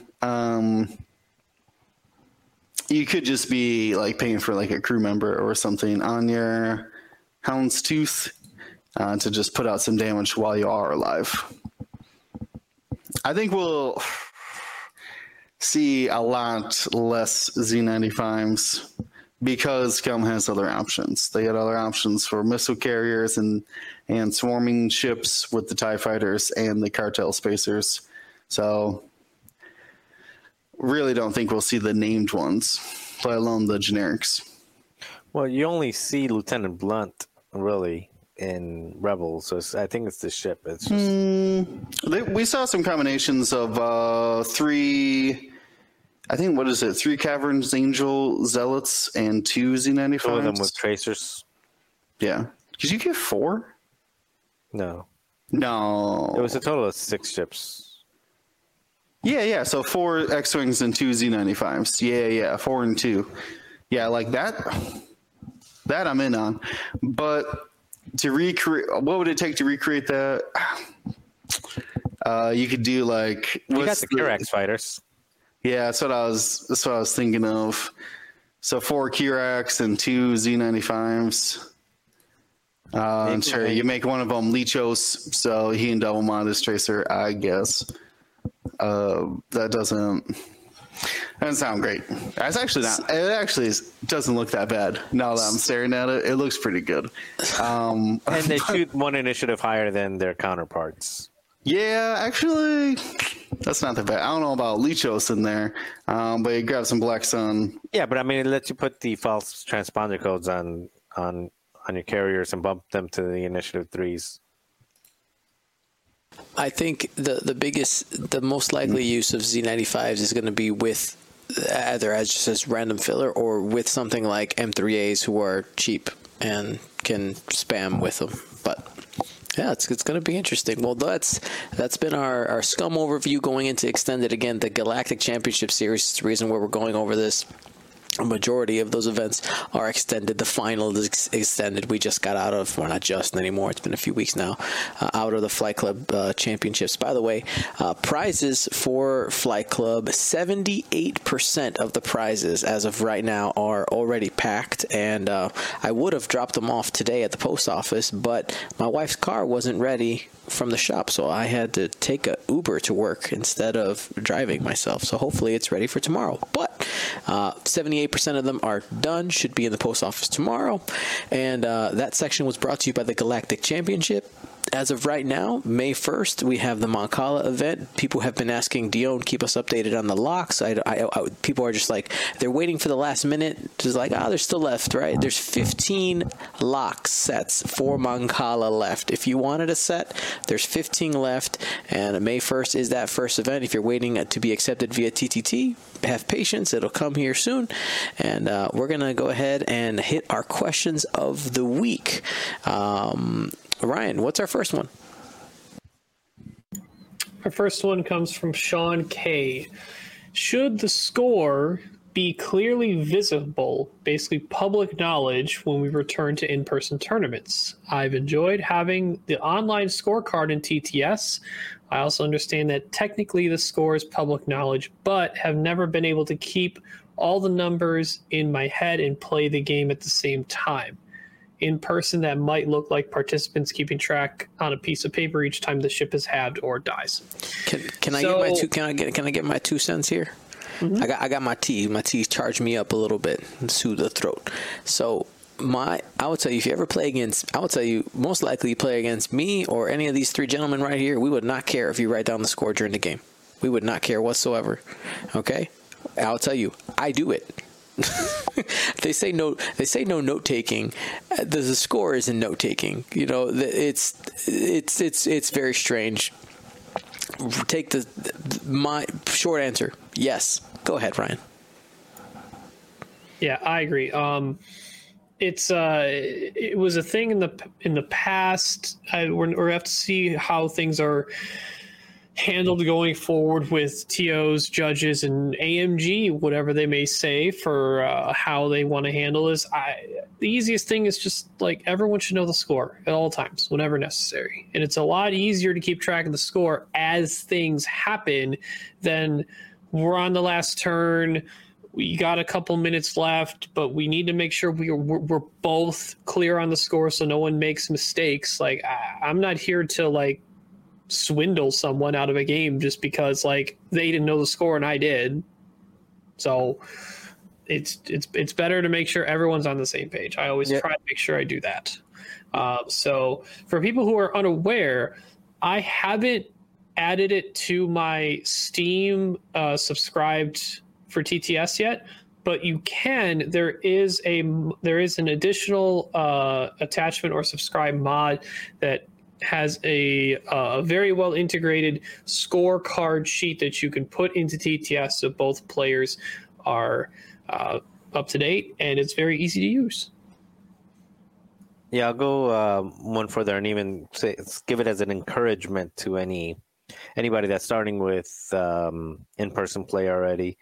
There were a couple tournaments. I don't remember exactly which ones they were, but towards the end, it was starting to become more common practice in the tournaments that I was going to that one of the requirements in the tournament were for you, they were giving out like these 3x5 cards, and one of the requirements were for you to list out your ships with their points and their half points and just have that visible to make the math easier for your opponent. So, you know, if you're flying a 50-point ship, you would put, let's do those 4 Star Vipers that we were talking about with Predator. There are 4 50-point ships. You would put Star Viper 50, half 20 26. No, 25. 25. Yeah. If it was 51 points, then it would be 26. Yeah. So anyway, you would have that as a requirement to have it with you, and I think that's a really good something really good for the TOs and anybody else who's organizing any type of events is make that a requirement. Provide 3x5 cards are pretty cheap. Just give them out and let them know. Again, just put your list, not the list, just not the cards and upgrades. Just put the name of the ship, their full point value and their half point value, and make it easy for the opponent. And yeah, and again, I don't remember which tournaments they were, but they were multiple tournaments going close towards the when things shut down. Well, in a perfect world, this could be potentially done if they ever updated the app. This would be something to the app, right? Like, hey, let's play, and boop your phone, and we have each other's lists, and we can touch, and it does it. Like, that's perfect world. But yeah, there is. I forgot who it was. I see his face right now. Is one of the players out of Indiana actually wrote an app that's for Android. Maybe it's on iOS too, that does points, just very similar clicking that you could use on iOS. But yeah, like, use the points. It's fine. It should be game knowledge. Well, I would like to plug a current list builder that does have that function. We haven't had the chance to put that to much use in quite a while because we haven't in physical play, but Launch Bay Next. For people who don't know, you can pre-set up just kind of input your tournament date and whatever into Launch Bay Next with a list that you have, and it has all QR codes set up and everything, and you could actually have that type of setup within Launch Bay Next, I believe. I'm not sure how many more updates have come since then because it hasn't been on our minds to check it out because there hasn't been in-person play, but review Launch Bay Next again, everyone, and check it out.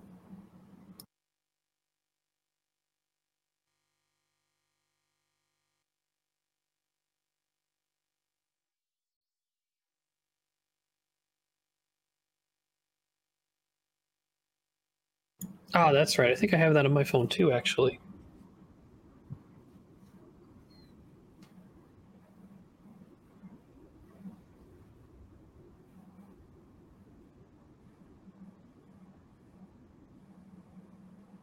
Dion, double check. The chat says you may have been muted. Oh, sorry. Yeah, I was just saying that here, High Ground X-Wing Scorekeeper is the name of that app. Very simple to use, but yeah, if you have Launch Bay Next, it can function the same way. This just, some people might find this faster because you don't have to input the full list. You're just putting in numbers. It's basically a glorified calculator, but for X-Wing specifically. All right, what's our next one, Marcel? So the next one's coming from Psych J7. So you've done worse than you expected at a few tournaments recently, bringing your morale down. What do you do to bring your morale back up to get back on the Bantha to move on and try again? And I'm assuming Bantha to get up and try again on the next tournament, not continue on after you flip the table during your current tournament.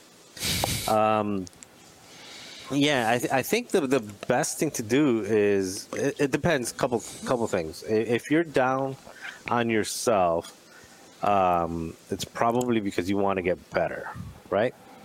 So the most common advice that I think people would like to give in this situation is say, you know what, just let it go, forget about it, like just brush it off, try again.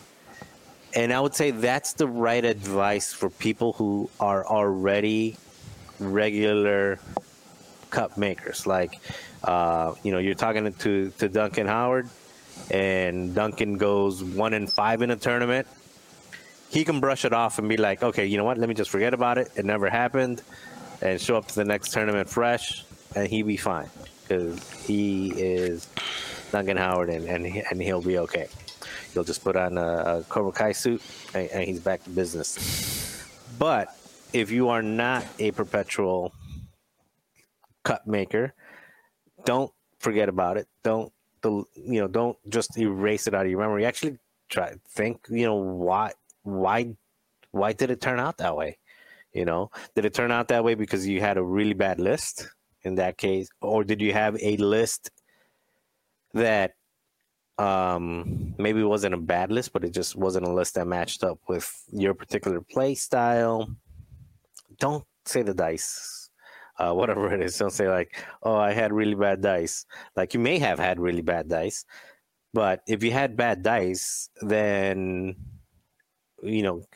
are there things in your list that could have helped mitigate that, which is like additional, if you bump, force to get free actions, or, whatever it is, just ways to mitigate bad dice, which there are many ways. So I would say, again, I'll let Ryan and Will and talk about it. But for me, I would just say, avoid the advice of people that say, you know what, just brush it off. Don't think about it. Just let it go. Don't be upset and go to your next tournament, because that's not going to make you any better player. And your next tournament, you're just going to flip the table on that one as well. Yeah, I'm gonna piggyback off that and just kind of add some things. I think it comes to kind of reiterate what you're saying there. It depends on your perspective and why you're playing the game, right? Are you playing it competitive? Are you playing it just like beer and pretzels, right? Just sitting around, but I think it goes down to what you said, Marcel. If it's affecting you that way, that means you care. I think that's the number one thing. It just sort of that shows that you care, and how making sure that you ask the correct questions after you lose is really important. So I'm going to give myself as an example. As you guys know, on Wednesday nights, a lot of times I fly weird lists, and also, let's be honest, I for funsies, I'll make suboptimal moves. Why? Because it's hilarious. It's fun. It's like, hey, what would happen if we did this, right? Like, I'm not trying to win a tournament on Wednesday nights. I'm just playing. It doesn't mean anything. But in a tournament, I wouldn't necessarily make those same decisions. And to double back on not blaming the dice, this is the reason why I was really glad that the TTS dice thing was broken for such a long time, because it got to a fever pitch where most of the conversations we saw about games was about dice, which I know. Never mind. I'm not going to say it. But anyway, that's my 2 cents. Yeah, if I could suggest one thing, and this is the advice I give to anybody who not just is having like a bad time in tournaments, but also for like anybody who's just like, I don't know if I should play in a tournament because I won't get any wins. And it's to fly a list that you would still fly at 0 and 5 going into the 6th game. Whatever ship, if you have like a favorite ship, a favorite pilot, and it might be that time you just assess yourself and be like, I need to stop and I just need to go and have some fun. Like, go and fly the 4 freighter captains with feedback array and just cause a traffic jam, or whatever, like you said, the equivalent of, fun, 7 quad jumpers or something. Whatever you would still gladly put on the table, even though you might not have the best chance of winning at it. Now, I mean, it's not going to help you get games, or excuse me, it's not going to help you get wins, but it might give you that spark again, that the reason why you play X-Wing again, of whether it's, like I said, a fun combo or your favorite pilot, whatever that may be. For me, I'll say from personally, I had this last week, I had a rough game for one of my like league style tournaments. borderline embarrassing, to say the least. And I was pretty down on it for like a couple of days or whatever. And I was able to bounce back by flying just the most ridiculous thing I could. Like, I wasn't even caring about winning. I was just trying to, it was putting stress on a single ship. But that was fun to me. Like, I stopped caring about, win or lose or how dumb am I looking. And I was just having some fun. So maybe find that kind of niche list that is just pure fun for you, whatever that would be. All right, let's hit our last question. Let's keep it rolling here. I don't get to say anything. I'm sorry. Right. I'll piggyback a little bit off of what Will mentioned. I always opt into whatever you find the most fun or what you're the most comfortable with. If you've recently tried a list because you net listed, it's not a problem net listing, but it didn't feel like home to you, just go back to what feels like home, right? That's always going to end up better than you trying to try other things. And maybe you have been flying the list that's felt like home for a long time and you've just been on a really bad kick after a while. Set that list aside, then try new things. It's a little bit of back and forth. You gotta have a little bit of new, but you always gotta go back to home every once in a while. That's how I feel about my droid swarms. I always go back to them, but I have to have a little time away with Hera these days. But I think one thing that is important is defining what your expectations are. So it does depend, if you've done worse than you expected, what did you expect? Did you expect to win it all? That's a lot. That's a huge goal. That's huge. For any of us, it is hard to win an entire event. You're talking through Swiss to make sure you don't lose by more than, most of the time, one, to be as safe as possible to get into cut. And then on top of that, you're telling yourself you got to win in a row 4 to 5 games through an elimination of the best players that have gone through that event. That is hard. Now, that's not an expectation commonly amongst players. I don't even expect myself to do that at all, ever. I've always set myself, make the cut, everything past that is gravy, right?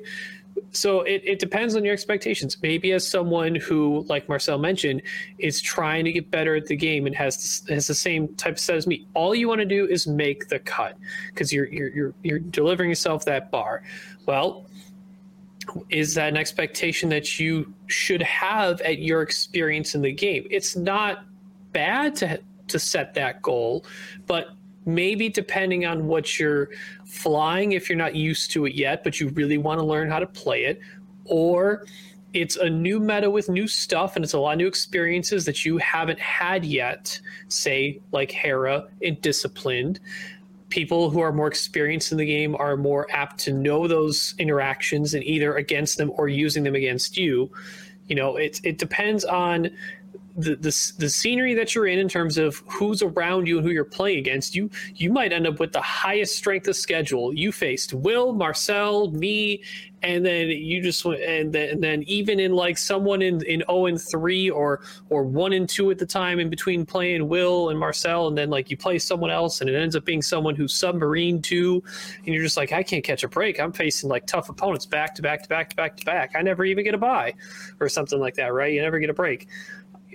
Some things are circumstantial, but I think it's always valuable to look at your expectations and do they feel right to you? Do you need to reassess them? Again, have goals, but the more realistic they are, the more you can meet those expectations and build off of that and increase those expectations and goal setting. I mean, that's the whole idea behind my concept of Flight Club, right? I know that we just wrapped it up, but it's that idea of trying to find where you are. And once you know where you are, it's easier to figure out the goals. And that it's something that'll continue to evolve in GSP events. But find your bar. Where are you? And then you make the expectations from there. Because I do think most of the time, most people shoot too high. I know people have high expectations. Yes, of course. That idea is good, but you got to be careful how you how those expectations could affect you emotionally. All right. Well, let's hit our last question here. Who Will? Is it your turn to read a question? I will take it. Fallen 707, who I think is joining us in the chat, says, if you woke up one morning and your vehicle was replaced with a Star Wars ship, what would it be? Well, my 90s Ford Econoline. All right. Oh, wait. No, I'm blanking out. It's not an Econoline. So, quick question before you go there. Would you are we saying our actual car or our dream car? I mean, it's whatever you... I mean, if I'm going to do it, the car that's parked in my driveway, which now, for some reason, I am blanking out. Man, what am I even thinking about? It must be late. Will I like do not walks know outside. the name of my van. I'm going to go to my van. I'll be right back. What is it? It's a Centaurus. I know that. I forget the model now, though. I think it's Econoline. No, they're not Econolines. I don't know. Whatever. I have a big 90s van, so I would imagine it would turn itself into the YV666. Big, spacious, but mostly utility. Not quite the luxury of the 1300 or the VCX, but I'm going with. I would imagine it would be YV666. What about you, Marcel? Oh God. So I drive an Alfa Romeo. It's kind of it's a sports car, but it's got a backseat, so it's not like a Corvette sports car. It's Italian, same makers, so the engine that make the Ferrari. So it's gotta be fast, but it's also gotta have a crew carrier. So I'm trying to think like what would be. Oh, that's the Hawk, man. Is it the Hawk? Is not fast. What? Ford Boost? Come on. Ford Boost. Would you be a Lancer class? See, it's kind of big, but yeah, it's not that big though. The Lancer's like a big base. Like the Lancer would be like a Dodge, like the Hemi, with I think the answer is some type of variant of an A-wing with a pilot seat. Yeah, I think it's either an A-wing or I think a Fang. I think a Fang fighter probably makes the most sense. So that's what I would go. Ryan? So I currently have a Chevy Cruze hatchback. So it's like a little extra space. We're not in SUV van territory, so I like kind of similar one like crew or gunner slot or something. But not like Marcel's fast car though. I don't know. Like, almost like nothing from Empire would make sense. I feel like I might take the Hawk. Utility, it's a hatchback. A lot of potential things to maybe change around or move as necessary. Sure, I'll take a Hawk. For myself, I drive a Toyota Corolla. Just bland, plain. It's an X-Wing. That's what it is. It just does. What does it do? It drives. That's all. All right, everybody. Or U-Wing. Actually, yeah, that's probably more a better connection there. All right, that's a great question. Absolutely great question.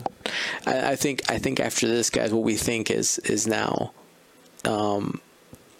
like a dream. Well, your dream. Like if your dream vehicle, what would it be? We could maybe hit that one next week or something.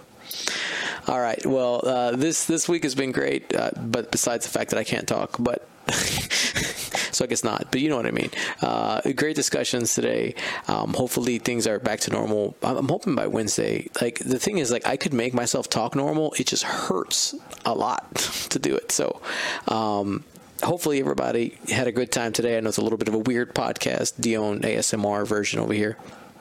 But thank you to the team for having my back, and hopefully we have an awesome week. Be smart, be safe. We'll see you on Wednesday for Gold Squadron Flight Club Weekly.